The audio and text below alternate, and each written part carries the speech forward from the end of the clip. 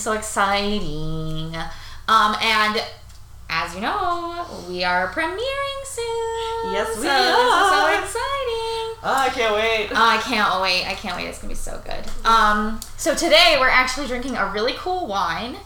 It is a New York wine from the Finger Lakes called Bone Spirit, and we will post a picture because it's so cool. It's like a horse skeleton. It's really neat. And the slogan is, "Good wine and bad women don't come cheap." I can feel that on a personal level. I do too. So I had to buy it, and so it's literally my favorite. That's it. Yeah. This is good. Is it good? I haven't tried it yet. Let's see. Hold people.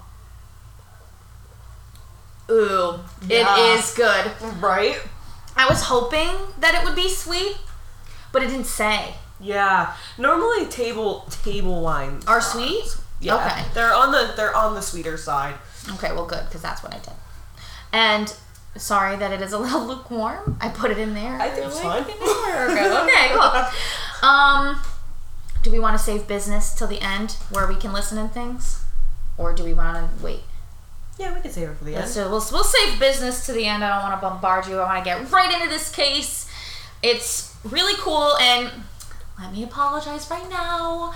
We said that the August topic was hometown murders, and I saw this guy, and I was like, this looks really cool. And then upon researching it a little more, it turns out he's not a murderer or serial killer per se, but he is a grade A scumbag. Yeah. So, I figured, bonus.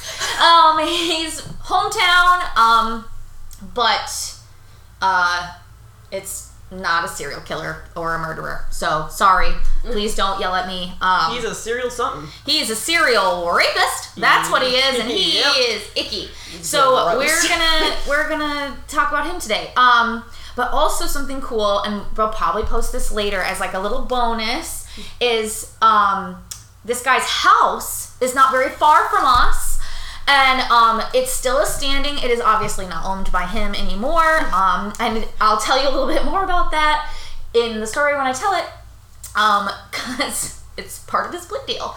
So, yeah, we're gonna drive past his house, take a little or his field old house. trip. Yeah, take a little field trip and take you guys along. We're gonna record it. It might not be as good a quality as normal because I'll probably have to use my phone. Yeah. But we can't bring our podcasting equipment in my car, unfortunately. I mean, we could, maybe.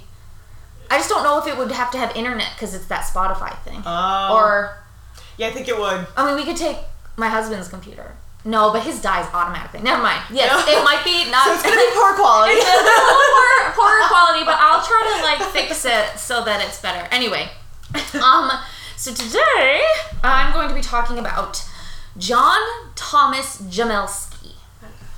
And this is we live in this city right now. I'm obviously not going to tell you exactly where we live, but we live in this city right now. This is where we met, so this is a pretty cool case.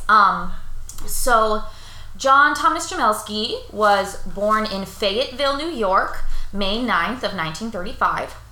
He was the son of a watchmaker, which is that sounds so proper. Yeah. I don't know. I just was son of a watchmaker. It sounded like something you would hear in I don't know, a period film or something like that. So I was like, I have to add that down. In high school, he was quiet and withdrawn, and he really didn't speak with anybody, and he was kind of like an academic underachiever, but he liked some classes, but he mostly stayed away from sports. That kind of a loner kind of kid. Mm-hmm. He graduated from high school, and then he graduated from a state college called Morrisville State College. Have no clue where that is. I don't even know if it's still in existence. I've never heard of it. I've never heard of it, and I mean, I've lived in New York for a long time, so I'm not sure. Nicole's looking it up. She'll tell us. I got this. But anyway, he graduated with a degree in watchmaking. He was also a master watchmaker.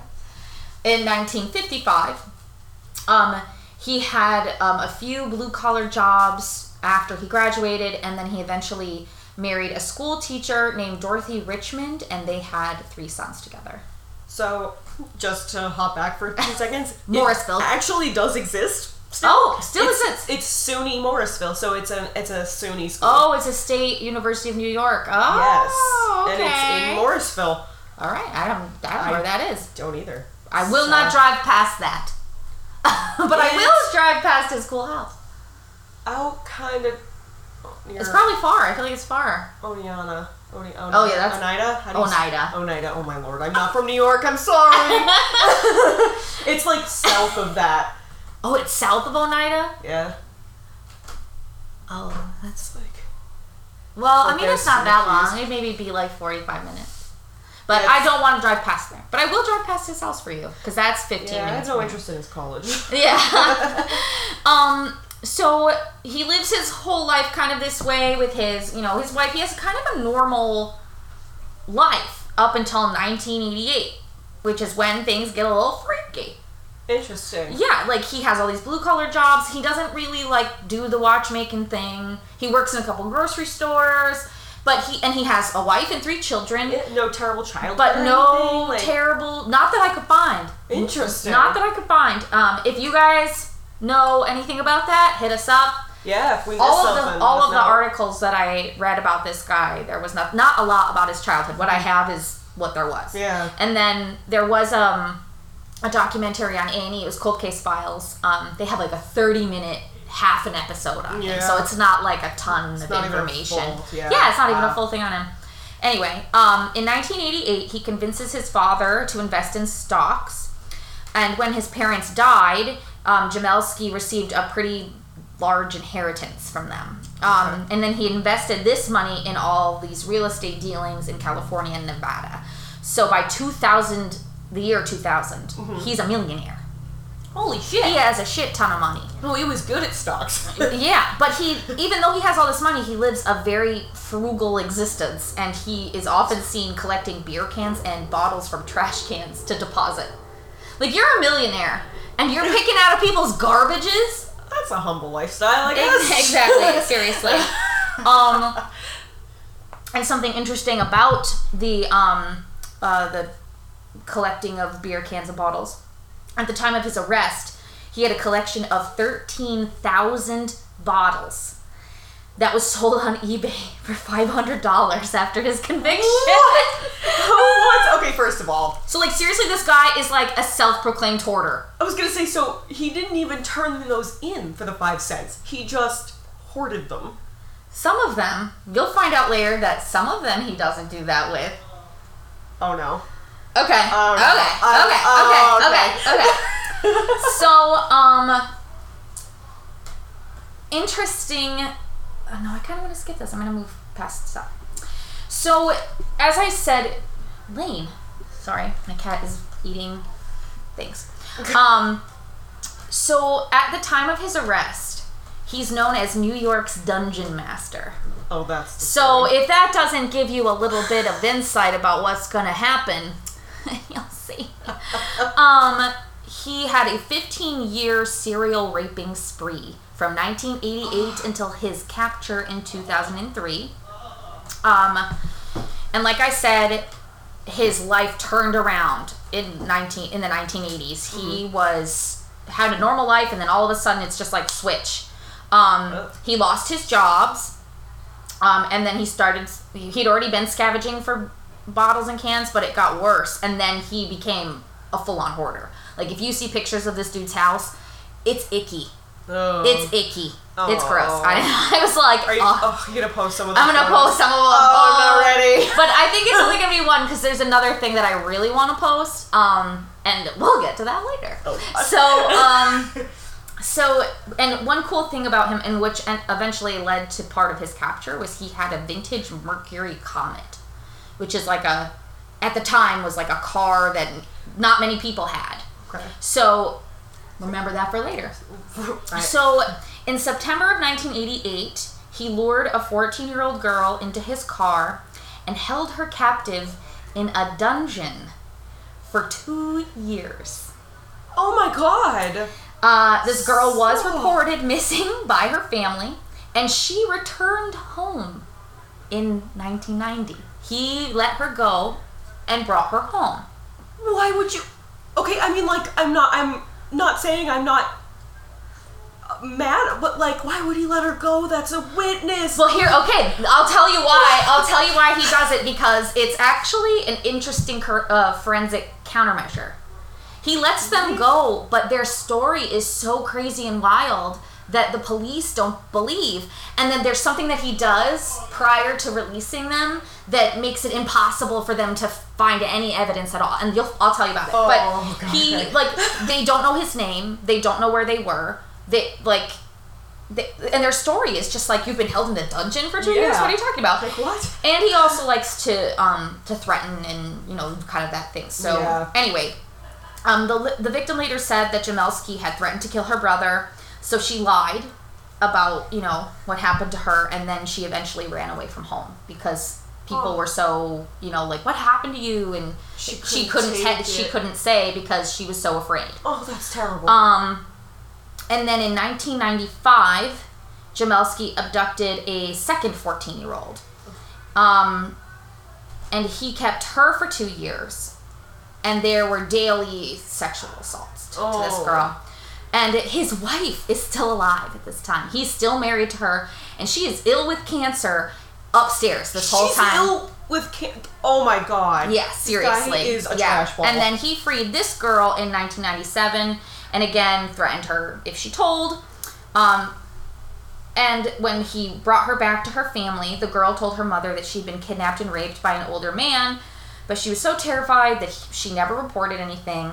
Oh, and awful. Her family didn't report the kidnapping because they spotted a man driving around their neighborhood that their daughter said was the guy that raped her. And he was driving around their apartment for weeks. So he knew where she fucking lived. Yeah. And so he's driving around intimidating them. And so they don't. So when she gets kidnapped, they don't even report her missing. No, I don't think that she was reported missing, no. But when she came back, her family didn't report that she had been missing or she had been taken. They didn't say anything because this guy is driving around their neighborhood intimidating them. Jesus Christ. So how do you not get the cops involved with that? I know. Your a lot of people goes missing and you don't call. And he was very good at finding people on the margins of society, people that would think they were runaways, things like that. Someone the cops wouldn't take seriously. That's awful. And some of them were thought to be like vagrants and into drugs and stuff like that. So not necessarily the 14-year-olds, but they were known to some of them were known to have run away from home before, and so stuff like that wasn't reported. And so a third victim was abducted shortly after he freed his second in 1997, and it was a 53-year-old Vietnamese immigrant. 14 to 53. That's a giant leap. That is a huge leap. That was interesting, but I think she might have been a victim of opportunity. Yeah. He held her for 5 months, and on May 23rd, 1998, he dropped her off at a Greyhound bus station with $50. Okay, that's... She immediately goes to the cops, but they're skeptical of her claims and they don't do a thorough investigation. Okay, excuse me. Cops, man. That's the one big issue that really comes across in a lot of these stories is the cops dropping the ball. Yeah. It's okay, even if you don't believe, you should probably just still try and investigate. Yeah. Even if you don't find anything, I guess. I was going to say, it doesn't... we've all learned that wild and crazy things happen every day. Mm-hmm. So, if somebody comes to you, you shouldn't... if somebody comes to you and says, I was held captive for 5 months, raped and tortured and whatever, you don't look at them and go, that sounds too extreme. Have fun, and kick them out of the police station. That is so fucked up. I know. And it's crazy because eventually... when they find out all this stuff is happening, they are we are so sorry. Yeah. Because this lady comes forward and another victim comes forward eventually. And it's kind of crazy. Oh. So in 2001, after Jamelske's wife dies, he grabs a fourth victim, and she is a 26-year-old single mother. Oh, no. She was walking downtown when Jamelske offered her a ride home, and she accepted because the weather was poor. He obviously blindfolds her and takes her into his dungeon. And he would, again, inflict daily sexual assaults on her. And when she would resist his advances, Jamelske would inflict cigar burns on her. He would burn her with a cigar. Psychopath. And she was released after 2 months. And again, she immediately goes to the police. I don't think it's the same police station. And I think that's why maybe the two women weren't connected at the time. Yeah. Because those are two very alike stories that didn't get followed up on. So, she didn't know. The police asked her if she knows Jamelske's name and address. Of course, she does not. Yeah. He blindfolded all of his victims when they were coming and going from his house. So they never knew where they were. But she gave cops the essential clue. She said he drove a 1975 Mercury Orange Comet. There was only one in the Syracuse area, but it was not owned by Jamelske. And the guy that it was owned by, his alibi checked out. Jamelske's car was a 74 Mercury Comet, not a 75. Oh my god, they wouldn't check other years? And the police did not broaden their search. Oh my god! She did get the make and the color right, but the year was wrong. And after she was released, the police investigation was complicated by a letter that Jamelske had forced her to write. She had asked to write home, but Jamelske made her put specific things in her letter. Yeah.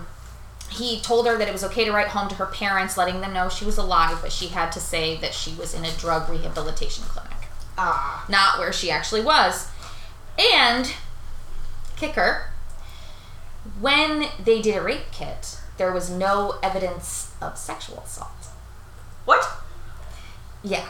I will talk about that later. Oh no. In an interview on Cold Case Files, if you guys want to watch this documentary, I mean, it's like 30 seconds, but, 30 minutes, but 30 seconds.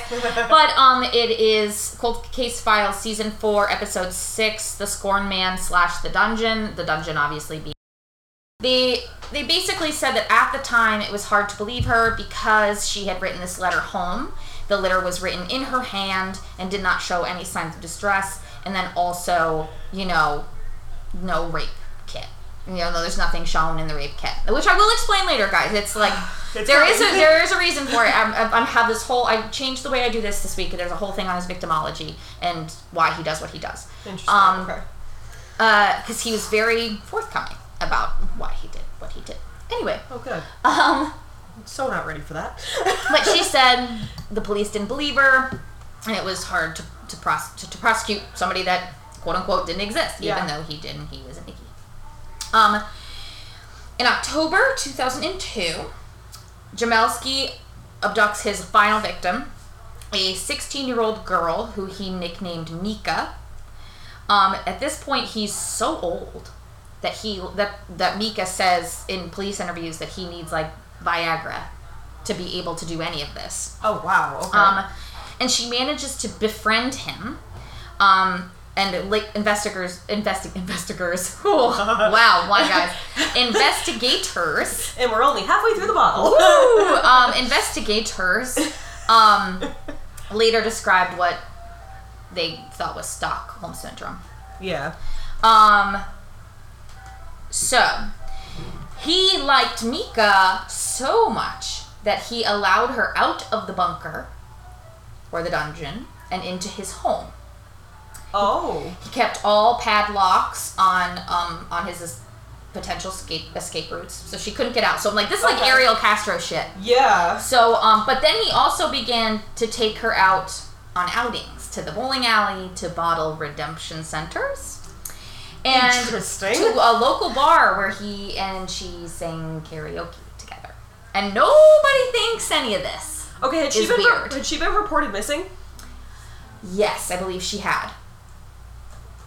This hurts my soul. By her family. There was not a lot about, like, the victims they do not want to be named. That's why there are no names in this. We don't know who they are. There's only one woman who has shown her face, but I don't even think they used her real name. Okay. They want their anonymity. So there's very little about, like, their personal experiences. It's all very general. Yeah. Because they are just like, I don't even want to be like associated with this. Yeah. Because it's icky. So, during a bottle run, to FM Returnables, which I wonder still exists, and we could drive past it because this is kind of where he gets caught. Ooh. On April 9th, 2003, Mika manages to call her sister. Manages to get Jamelske to allow her to call a church, quote unquote. You'll see, I mean, you're not seeing, but I'm using quotes here. Air quotes. Air quotes. Smart girl. A church. And she calls her sister instead. She has to get off the phone very quickly. She can't stay on there long, but her sister calls the police. And Jamelske is later found at a local car dealership with Mika and is arrested. Exactly. What were... Yeah, he's crazy. So he is arrested like the scumbag he is. Anyway, I want to talk about the bunker where he kept these people. I am not ready for this. It is a 12 by 24 foot bunker that was only accessible through a crawl space hidden behind a door in his garage. Oh? His family knew about the bunker. What did they think it was for? But they didn't know he was using it as a dungeon. And the documentary said that his son even helped him drop off one of the victims, but he didn't know what it was for. I didn't read about that anywhere else. But I think that's so hard to believe. He blindfolded them. Like, why would you blindfold a girl? Like a young person. I mean, I'm not sure which victim it was, but they said that happened in the documentary. And I thought it was weird. I just thought that was strange. Yeah, that is weird. So don't quote me on that, guys. I just heard it somewhere else. If it's wrong, please let me know. I wonder how old his son was. Maybe young. Yeah, he could have been real young. It could have been like one of the earlier ones, and he didn't think anything of it. Anyway, he told neighbors that it was a storm shelter, so anybody who was nosy would go away. In Syracuse. Okay. In this bunker, there was a plastic bucket toilet that had been attached to an aluminum frame chair. Ew. A filthy blue foam cushion that he used as a bed. He salvaged a bathtub and would allow them to bathe, I think they said every 2 weeks, Gross. with a garden hose. So, cold. Awesome. And he also kept a calendar in which he made notes of all of his victims' daily actions.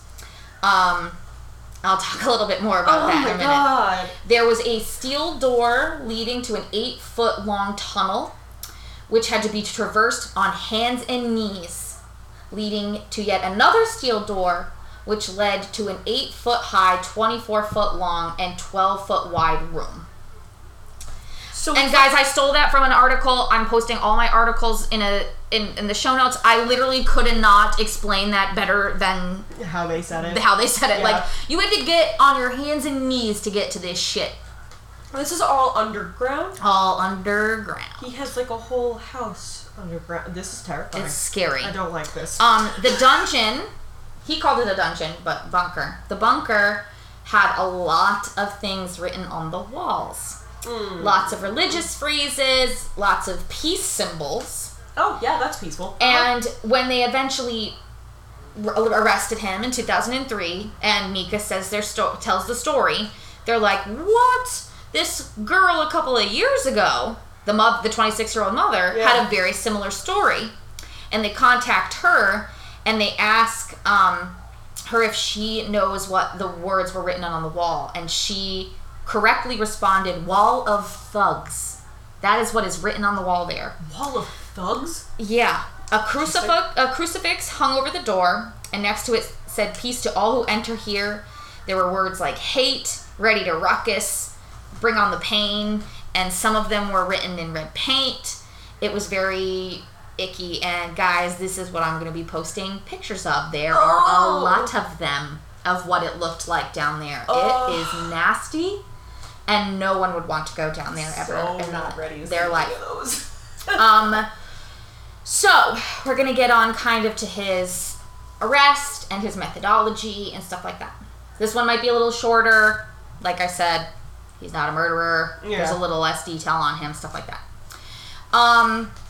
So the police said he was a man who was attracted to late or post-adolescence teenagers, usually between the years of 11 and 19.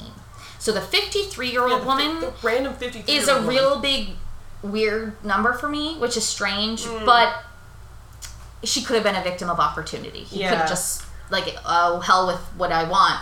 This is what I can get. So he picked her up. Exactly. Jamelske often targeted runaways and people he thought wouldn't be missed. And all 5 women who were abducted were different ethnicities. The woman abducted in 1988 was Native American. The woman abducted in 1995 was a Latino or Latin American woman. In 1997 was the 53-year-old. She's Asian, obviously. She's still Vietnamese. In 2001, he abducted a Caucasian woman. And in 2002, he abducted a African-American woman. Prosecutors and investigators think that this has to do with him being a compulsive hoarder.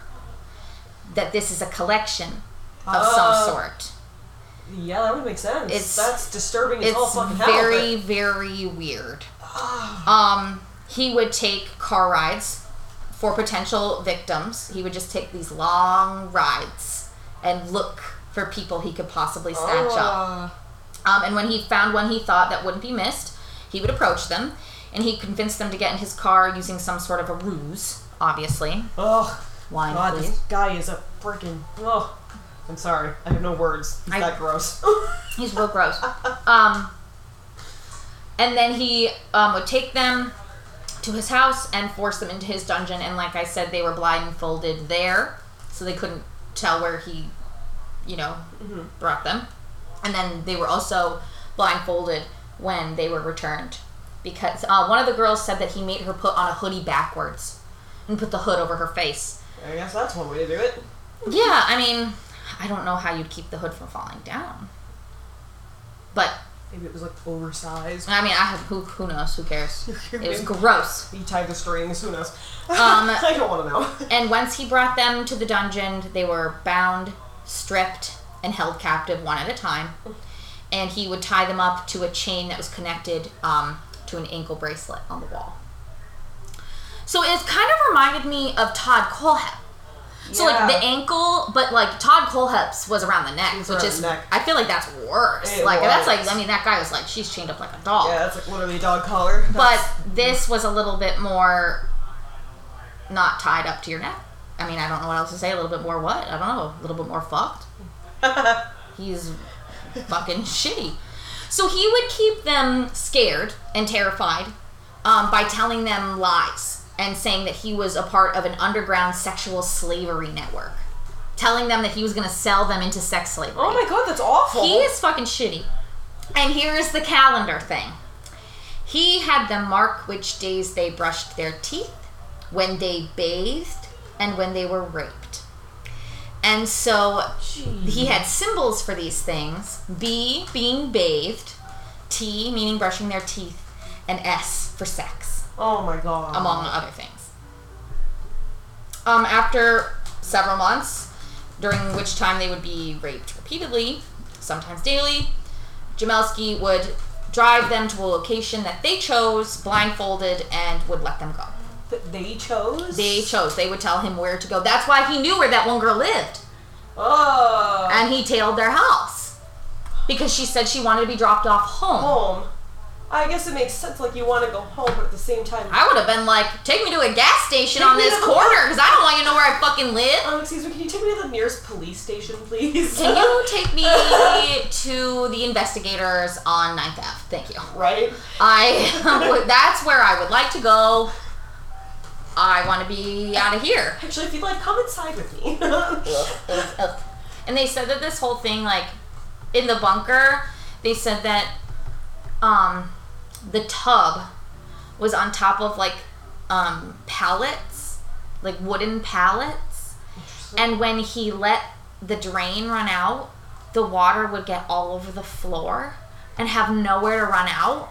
So it would be cold and wet and muggy and like just damp and wet and so nasty is what gross. And so like they feel nasty because this nasty man is coming and doing icky things to them, but then they also feel nasty when he leaves because he's leaving them in a shit heap. Yes. It's so gross. Awful. And guys, when you see the pictures of this bunker, it's despicable. It's disgusting. I'm not ready. I just don't. Even slightly.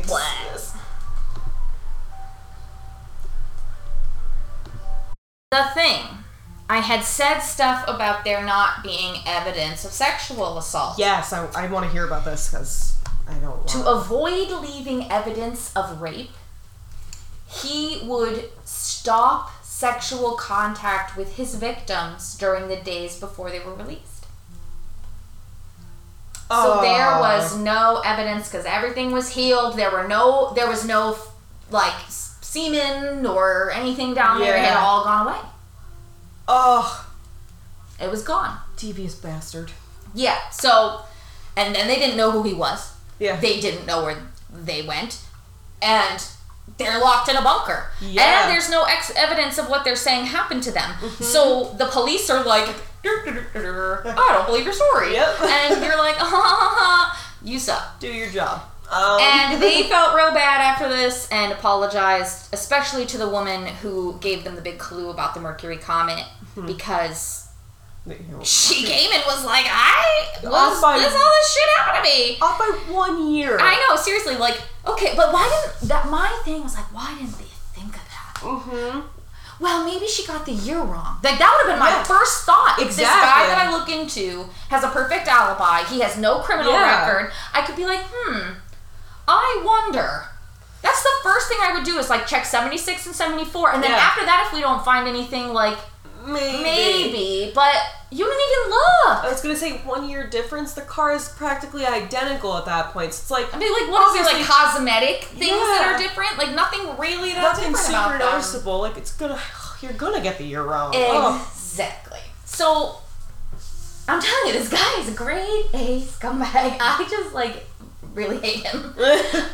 And so in an interview with MSNBC after he was arrested, and I think it's the local MSNBC. Okay. Because I know that there are like local there's like local channels that also like sectors that also like have their news channels on that.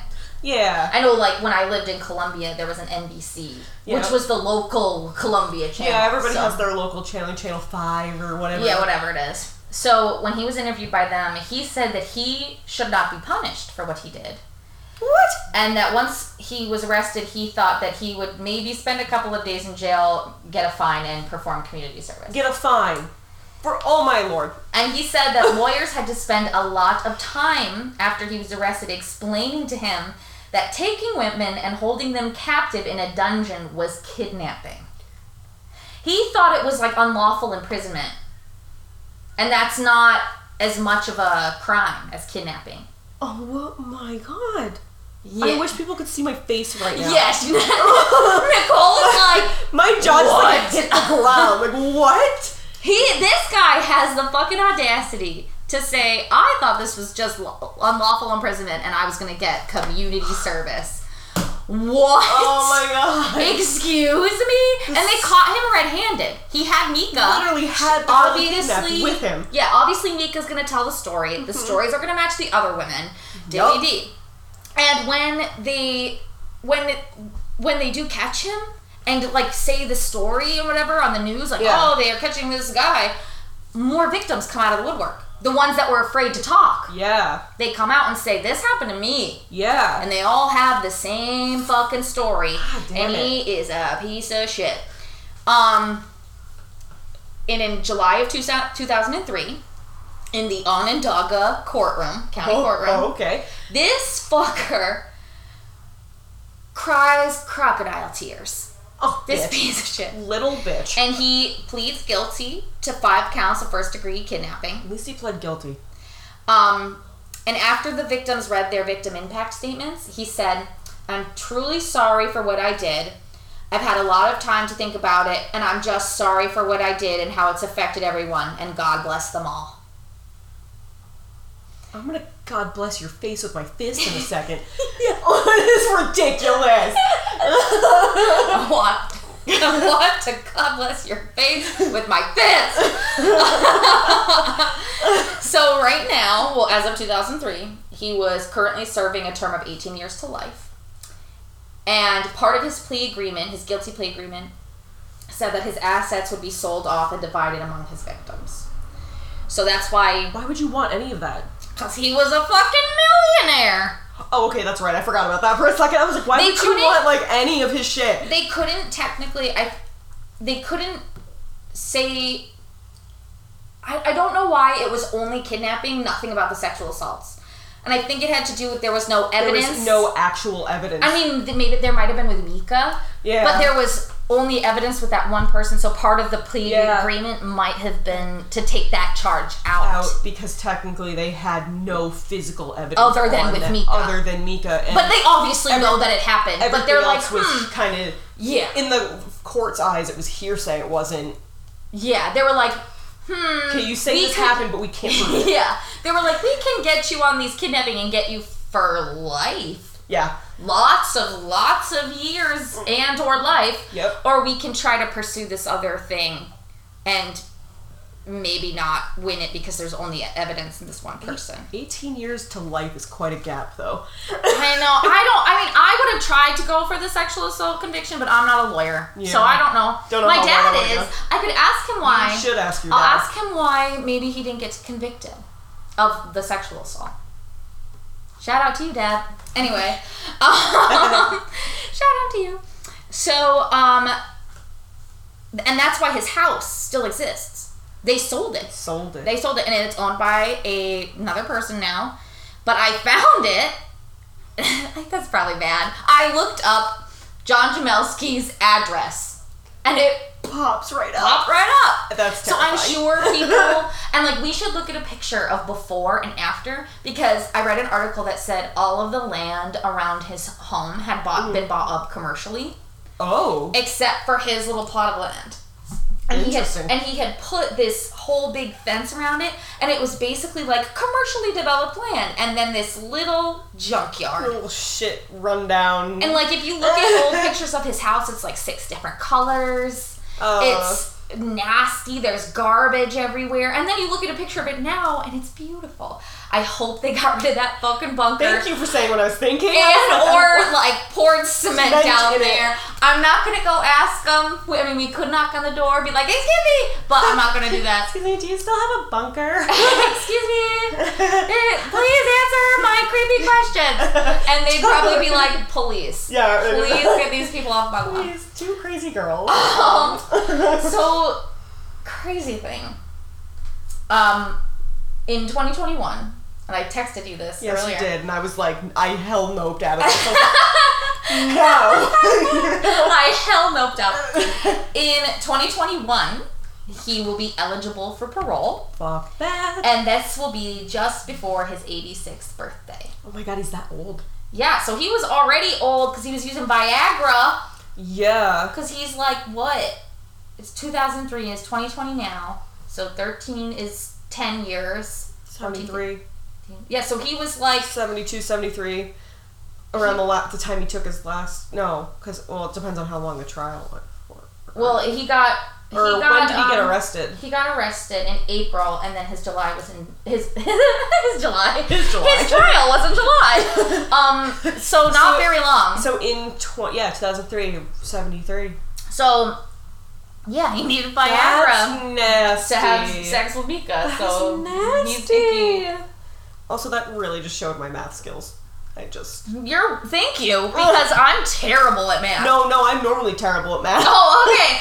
I was just like, wow, she did that all in her head. It took me way too long to figure out 86 minus 13. I was like, take 1 away from the 8, and I've got 76. I'm like, 13, so minus 3 more. You're so smart. My boss literally the other day was like, so this room is this by this, and if we cut it in half, it's this. And I was just like, sure. Okay.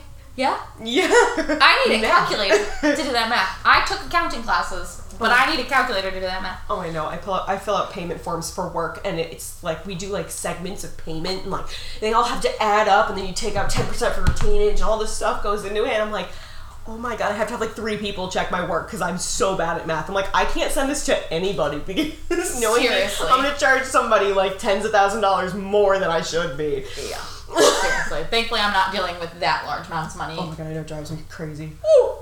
Anyway, guys. That is the story of grade A scumbag, God bless, a punch in the face, John Jamelske. God. He's a piece of shit. He is a huge piece of shit. And I hope he never ever gets out. I don't think he will. I think there's no way. I mean, his victims are still out there. I have a feeling at his parole hearing, every single. I would show up. I would show up. I hope every single one of them shows up. But he has to be like, okay. So like with Todd Colehep, when he had that girl when that first victim he had where he raped that girl, mm-hmm. he had to be registered as a level 3 sex offender. So like even though he's not registered, I'm sure they still consider him. Yeah. Because likely to repeat? Oh, yeah. Likely to repeat for fucking however many years? The fact that he did it at 73, you think 86 years old is going to stop him? And the fact that he thought that this was just nothing, not a big deal, no harm, no foul. Like, oh, well, I let them go home. Thought he was going to get away with probation. Ugh. He's literally a sick fuck. Yeah. It's an understatement. Really, Honestly. really, really hate him. Anyway. Okay, guys. So that's the story. We're going to try to finish up this little last bit of wine before we finish all of our business with y'all. So I'm going to drink some of this wine and you take it and I'll pop in. All right, ladies and germs. So you can follow us on social media. We have Instagram at Buzzkillers Podcast. We have Twitter at Buzzkillers Pod. We have Facebook, which is also at Buzzkillers Podcast. Check out our website. Yes, we have our beautiful own website, www.buzzkillerspodcast.com. You can also listen to our episodes there and on Facebook. Yes. You can listen on Podbean.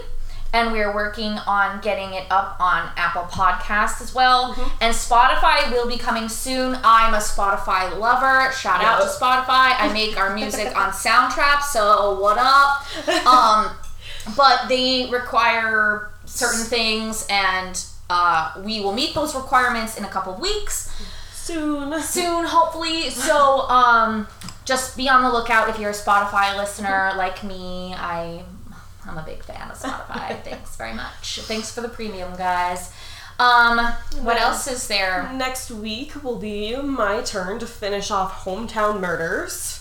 Our August topic. It'll be the last episode for this monthly topic. Mm-hmm. We'll be taking a trip over to Rochester, where I was born. Where she was born, guys. Where the earth was graced with her presence. And also was home of a really fucked up creeper. So with a really great documentary on Netflix. Yes.